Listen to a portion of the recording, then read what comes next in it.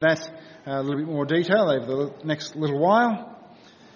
And so we're going to come before the Lord in prayer, asking that He would work through His word, and we can come with the confidence knowing that He can, He does, and He will. Heavenly Father, we thank You that You are not a God who is distant, that You didn't just create and then remain separate from all of Your creation. You desired to be known, desired to make Yourself known. We thank You that You were a gracious, merciful God who had a plan to redeem a people who had turned their backs on You. We thank You that You don't leave us to our own devices, but You have given us Your word, knowing that we need to know You. We need to know Your character, Your will, Your plans and purposes for our lives. We thank You that everywhere we look to Your scriptures, all of it, You tell us, is for our benefit. It is profitable. And so, Lord, we come with an expectation that our time together this morning will be profitable, that it will be transformative as we see something more of Your heart for us, and that You form something more in us, in our heart for You.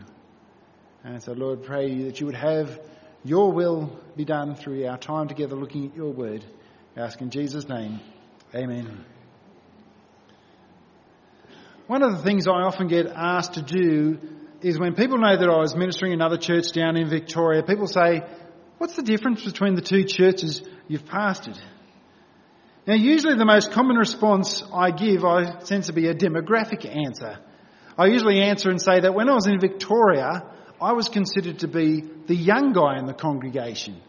But then when I came up to Eastgate, I was in the higher end of the demographic in terms of age.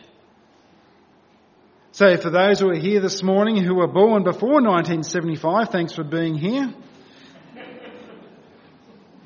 Because there have been some Sundays when I've been the oldest bloke in the building. And I often forget.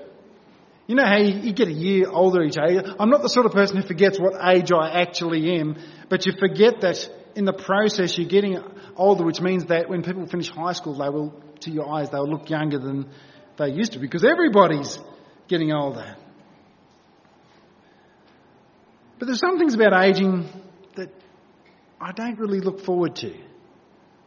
I don't care if I go bald. Actually, I've done pretty good in that department. My dad's doing pretty good in that department, so that one's probably okay. I don't care if my eyesight goes a little bit dodgy. It's already slightly down that trajectory. I don't care if hair start growing out of places they've never grown out of before. Although I do remember the very first time my hairdresser started trimming eyebrow hairs, I was a little bit offended. And now my kids think it's funny to say, you've got one, can I pull it out? But the thing that I really don't want to happen is memory loss. You know, when I'm tired, I'm already like it already when I'm tired.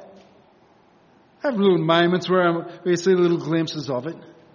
But kind of the sort of memory loss where you don't remember significant events in your own life. Or don't remember how to do things that you used to normally be able to regularly do. Now we've got the good old expression, you live and learn. And what that expression means is that over time of your life you have experiences, and from going through those experiences you learn things, and as a result of the things which you learnt, it shapes and changes the way in which you do things in the future.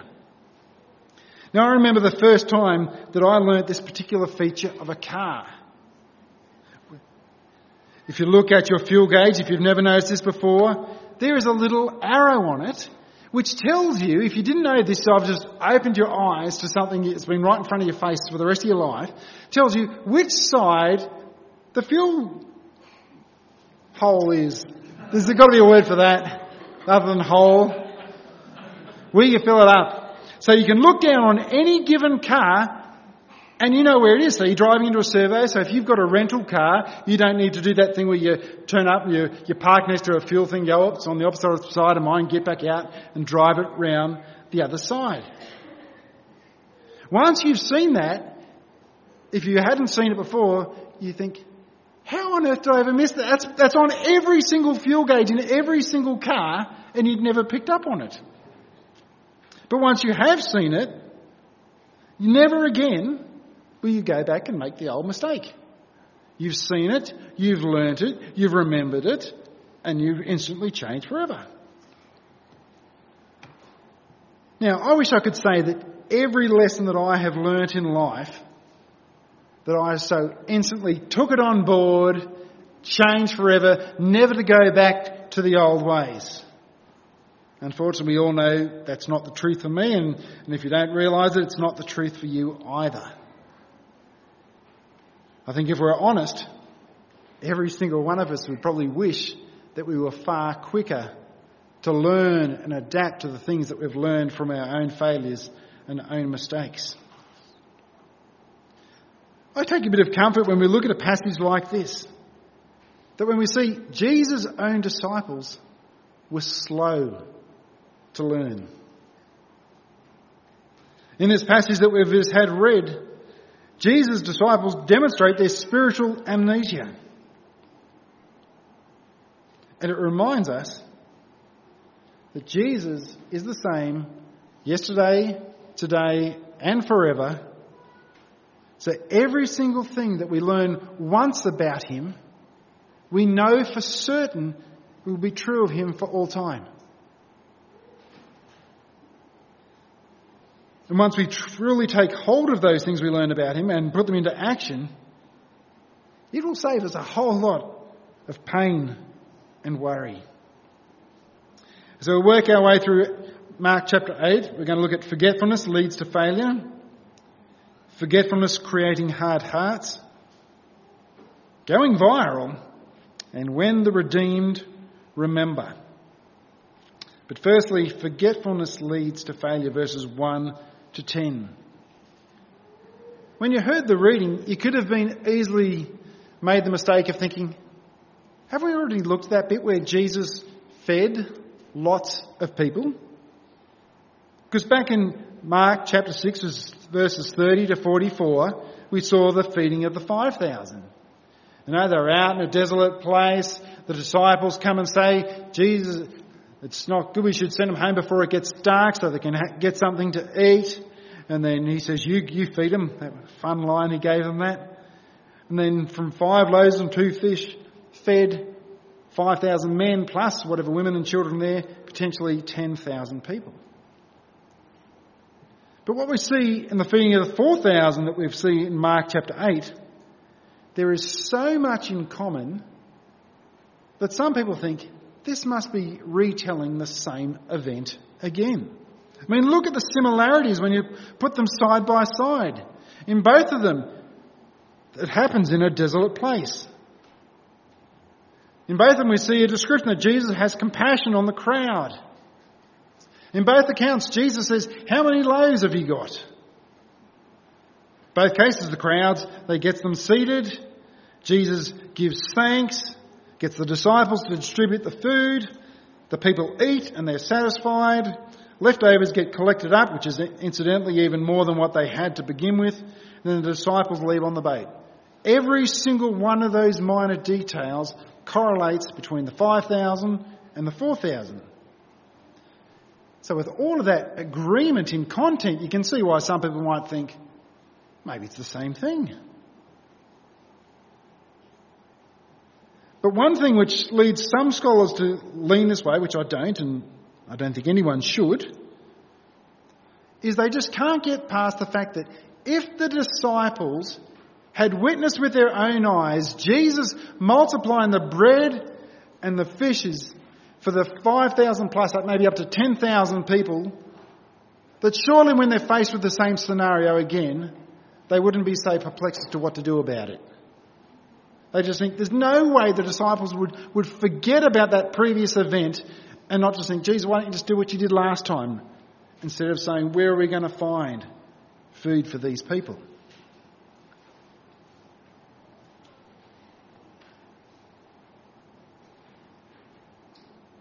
Because we read in verses 3 and 4, It says, if I send them away hungry to their homes, they will faint on the way. And some of them have come from a long way. And his disciples answered him, how can one feed these people with bread here in a desert place? They go, how could they ask that question having seen him feed the 5,000? It'd be very easy to get to this passage and say, how thick are Jesus' disciples? How dumb are they? To say, oh, what do we do? How could we feed this many people? But it is precisely because of the similarities between the two events that some of the key teaching points are actually able to be communicated. They are two separate events with much in common, but there's also some significant differences that separate them.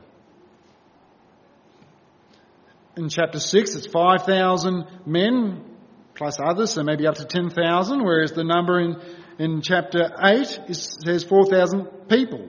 So that's the totality number. The crowds in chapter 6 are likely a Jewish crowd, and the crowds in chapter 8 are likely a Gentile crowd. Now it says in the beginning of this thing, at those days, in the previous context was they were there amongst the Decapolis. Mark chapter 6, you've got 5 loaves, 2 fish. Chapter 8, 7 loaves, a few small fish. The word translated there may even mean something like sardines. In chapter 6, the disciples are the ones who raise the need for food. In chapter 8, it's Jesus who raises the need for food. In chapter 6, Jesus said a blessing, looking to heaven, and said a blessing very similar to the way in which a Jewish audience would do it. And then in chapter 8, he merely used the everyday term to give thanks, the way a Gentile or a Christian sort of way would go about doing things. There's 12 baskets left over in chapter 6 and 7 in chapter 8. There are significant details different.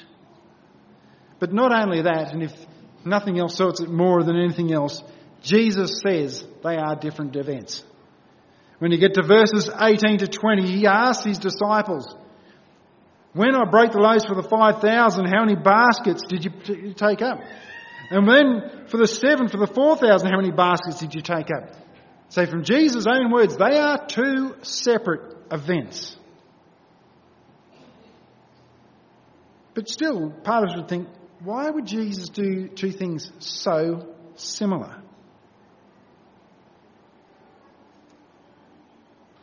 There's certainly an uncertainty that the disciples don't really understand what's going on. But I think one of the central messages that is in there is that we see both of them. People are hungry, they have a need. Jesus had compassion on them, both the Jewish crowd and the Gentile crowd. Jesus fed them and they were satisfied. Jesus was the one who satisfies completely both the Jews and the Gentiles. Now the Jews would have naturally expected that Jesus would do that, particularly if he was Jewish lineage. They may even see the connection back to the way God through Moses provided the manna for the Israelites in the wilderness.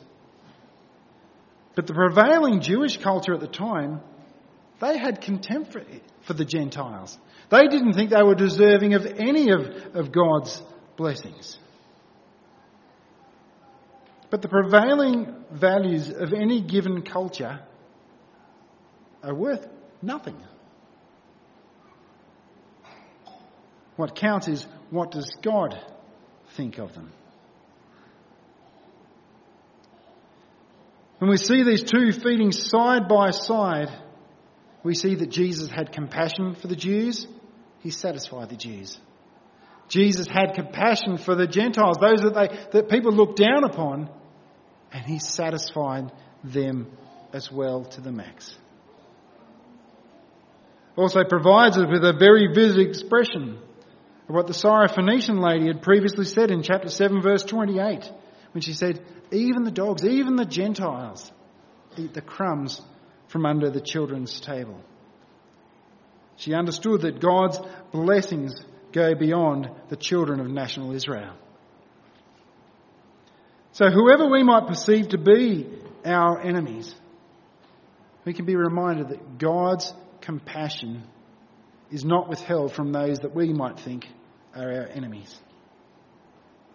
Rather, we should desire, we should pray that God would show them compassion, that God would feed them with the true and living bread of Jesus Christ, that they would be satisfied, they would come to know the blessings of being part of his family.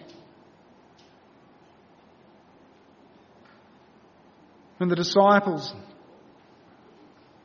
were faced with the same dilemma as they'd been with before, they were helpless.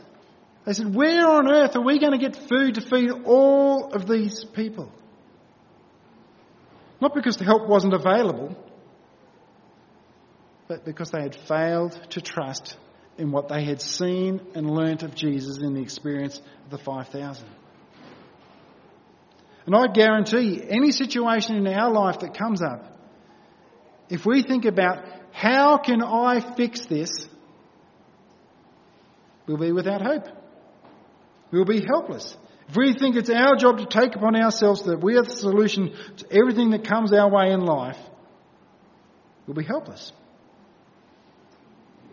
But when we choose to rest in what we know of Jesus, who he is, what he's done, then we can come before any situation with a confidence and a joy. Not because we know how, but because we know who. The one who is sovereign over all things, the one who can be trusted with all things. Forgetfulness, failing to acknowledge what we know to be true of our God, will always lead to failure. But forgetfulness can also lead to hard hearts, verses 11 to 13. As Jesus and the disciples head to the other side of the sea, we're back now again into Jewish territory.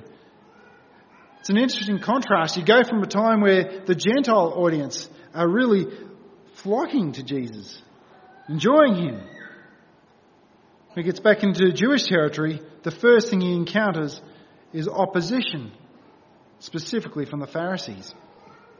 The Pharisees came and began to argue with him, seeking from him a sign from heaven to test him. Now, there's a lot of background stuff to understanding that one verse. I mean, it's pretty clear that they are opposed to him. They were wanting to argue with him. But some of the language might not be as clear to the eye as what is actually being communicated. You could think, well, maybe the Pharisees, they're just like everyone else. They just want another miracle. They just want to see one with their own eyes to test whether or not Jesus is who he says he is. But that's not what they're asking. That's not what they're seeking. What they're asking for is a sign from heaven. They're saying, give us a sign that comes from God himself that confirms that you and your ministry is within his plan and his will.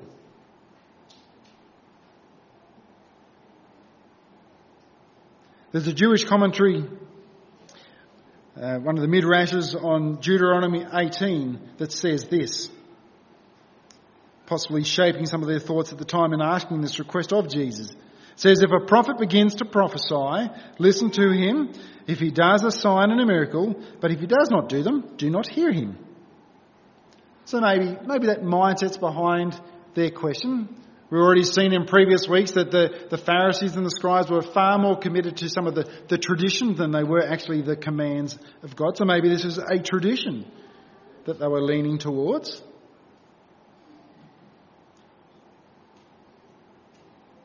But if that was their motive,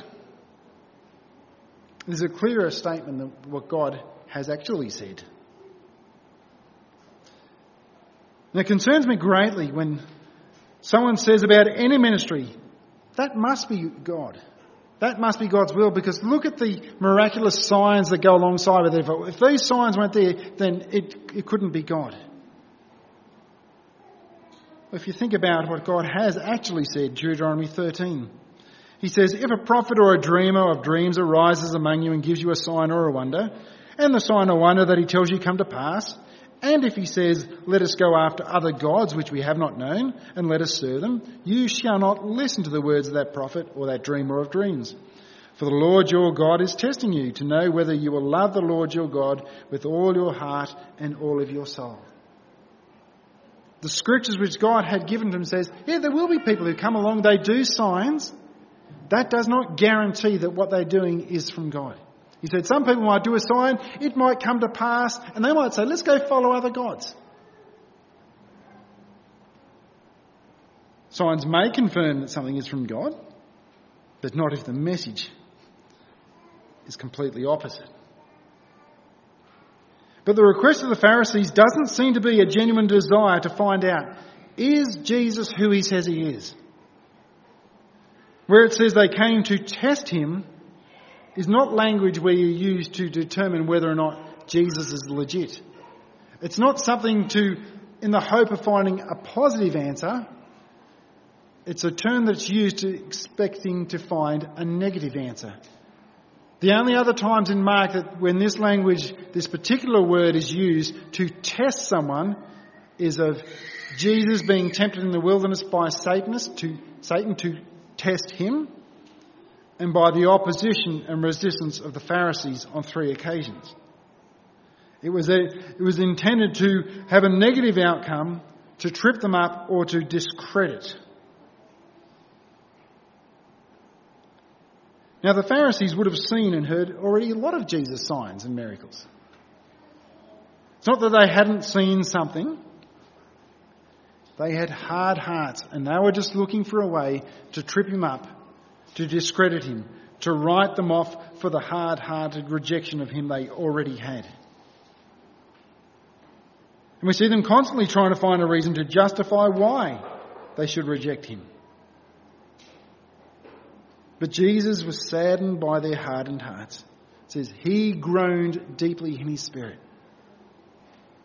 It's kind of like the same language of the Israelites groaning against Moses. He was just so saddened by the fact that these people, they study the scriptures all day, all long. But their hearts are so hard. Straight back on the boat, back over to the other side. I find verse 14 amusing. Just a little side note. Oh, and they forgot to take bread. They only had one loaf. Even the fact that Mark mentions it suggests that from the disciples' perspective, this was something to worry about. Oh no, we've gone onto a boat, there's no shops on the boat, we've got no bread. Fred. Despite having seen Jesus multiply bread for 5,000 plus people, 4,000, their first thought when they get on the boat is, we forgot to get bread.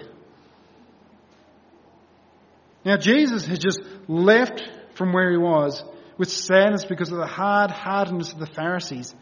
Wants to take this time to spend amongst his disciples to warn them against the dangers of hard-heartedness. And he cautioned them saying, watch out. Beware the leaven of the Pharisees and the leaven of Herod. Now people have a variety of different understandings of what's he referring to, this leaven of the Pharisees and the leaven of Herod. Because when you look at Matthew's account in Matthew chapter 16, he speaks of the leaven of the Pharisees and the Sadducees and he says it's their teaching. Luke chapter 12, he speaks of the leaven of the Pharisees being their hypocrisy. But in Mark here, he speaks of the leaven of the Pharisees and of Herod. And people think, what on earth do the Pharisees and Herod have in common? They don't really have much in common at all. But there was one thing that they did have in common that united them. And that was they were united in their hard-hearted opposition and rejection of Jesus. He says, beware. This could happen to you. Don't become hard in your heart towards me. Now, leaven is used in a number of ways throughout the scriptures, majority of the time with some sort of a negative context, speaking of sin and its effect on those around. But it's also used in a positive context, Matthew chapter 13 and Luke chapter 13, when Jesus says the kingdom of heaven, the kingdom of God is like leaven. It grows, it expands. It affects everything around it. So whether it's being used in a positive context or a negative context, every time the Bible uses the imagery of leaven, it's used to speak of something that has the ability to impact the things which are surrounding it, either for good or for negative reasons. And so Jesus is warning the disciples, when you are surrounded by hard-hearted people, don't let that rub off onto you. Don't let your hearts go in line with them. But funnily enough, when they hear Jesus speak of leaven, the first thing they think of again, bread. We've got no bread. He said leaven's in bread. We've got none of it. And they think, what are we going to do? Now, apart from the fact that them asking that question means they've just completely not heard a single word that Jesus has just said to them, but they're forgetting they are with the one they've seen twice do the unimaginable, taking a small amount of bread and feeding thousands of people. Jesus' point was to remind them, warn them about hard-heartedness, and all they can think about, we've got no bread. When I say they've forgotten, if you ask them, did you see Jesus feed the 5,000, the 4,000? Of course they did. They'd remember that. They hadn't forgotten the event. They knew the information, but they didn't have the understanding. They knew all the stuff about what Jesus had done, but they hadn't lived trusting in the reality of who he had revealed himself to be. And Jesus even asked them in verse 17, are your hearts hardened? If both hard-heartedness and the kingdom of God can be described as leaven, it means the presence of either of those things, hard-heartedness, the kingdom of God, have the ability to influence and impact the surroundings wherever it goes. As Christians, our desire should be that the kingdom of God goes, it spreads, goes viral. That wherever we go, the message of the kingdom would go with us. That people would be won for the kingdom as the people of the kingdom go out into the world. But I believe Jesus is also warning us, as he did the disciples, be careful that when you find yourself surrounded by a hard-hearted people who are opposed and resistant to Jesus, that doesn't rub off onto you. Be careful that even in your own life experience, the way in which you respond to the circumstances of life that come your way, don't show a failure to remember who your Saviour is, what he has done, what he has promised. Because how you react in those things will either encourage others to trust him deeply, reminding of who we have, what he has done, or a hardened heart that refuses to remember and apply who Jesus is and what he has done will actually affect others around you and lead them to do the same. In everything that comes your way, you have the ability in your response to trust Jesus and lead others to trust him more deeply. Or a wrong response can actually lead to you impacting and leading others away from him, from trusting him less. We want the kingdom of God and his power and the satisfaction that he alone brings to go viral. So when the redeemed remember, it's so easy to look at this passage and just shake your head at the disciples and say, you thickies. You just didn't get it. You sent 5,000, 4,000, we've got no bread. What do we do?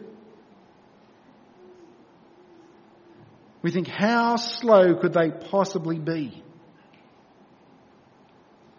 Now, you and I might not have experienced a time when Jesus miraculously fed 5,000 or 4,000 people around us. But is it possible that we are prone to forget things that we know he has done? Either things he has done in our own personal life experience or things that we have read and know to be true of his experience with mankind as we read them in the scriptures. When life throws us a curveball, do we remember the works of a God? And does that give us a confidence and assurance to press deeply into him? Or do we panic? As Christians, we believe and are convinced everything we read in the Scriptures is 100% true. So it doesn't have to be just our lived experience that we learn from and look back to. We can look at the lived experience of those who have gone before us and how God has dealt bountifully with them. And we see the character of God towards his people in the Scriptures, the same yesterday, today, and forever. Because we've seen the dangers. When we forget to remember and apply who Christ is and what he has done, we will feel hopeless and helpless every single time. So look at life from a perspective of how can I be the solution? How can I fix this? It's just going to lead to frustration, hurt, and failure.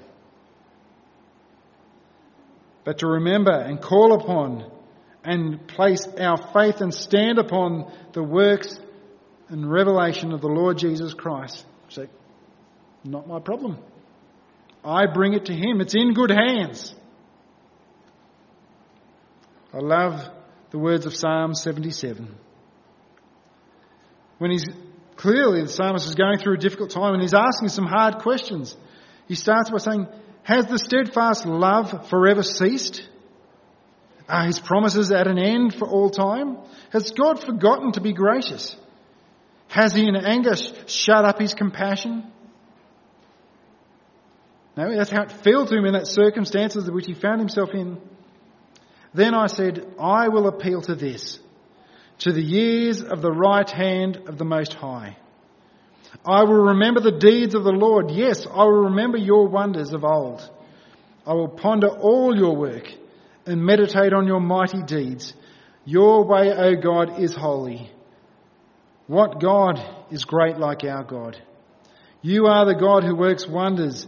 You have made known your might amongst the peoples. He says, yeah, life's hard. Sometimes our life circumstances look like he's aloof, he's distant, or things aren't happening in the time frame that we would like. How does the psalmist respond? How do we respond? Yet I will remember the Lord. I'll remember his mighty deeds. I'll remember his unchanging character and his love and compassion towards me. We don't need to know how he's going to work in the circumstances. We simply remember him. Remember what he's done in the past. When you remember what the God of the past and what he has done, you have confidence for the now and for the future. That you belong to the one who has all power, all authority, the one who says, I will be with you to the end of the age, and is the same yesterday, today, and forever. So if you are in Christ, you are in good hands. No matter how difficult today's circumstances might be for you, you are in good hands. You can trust him. You can trust him that his compassion has not shut up. You can trust that he is the one who provides and blesses for his people.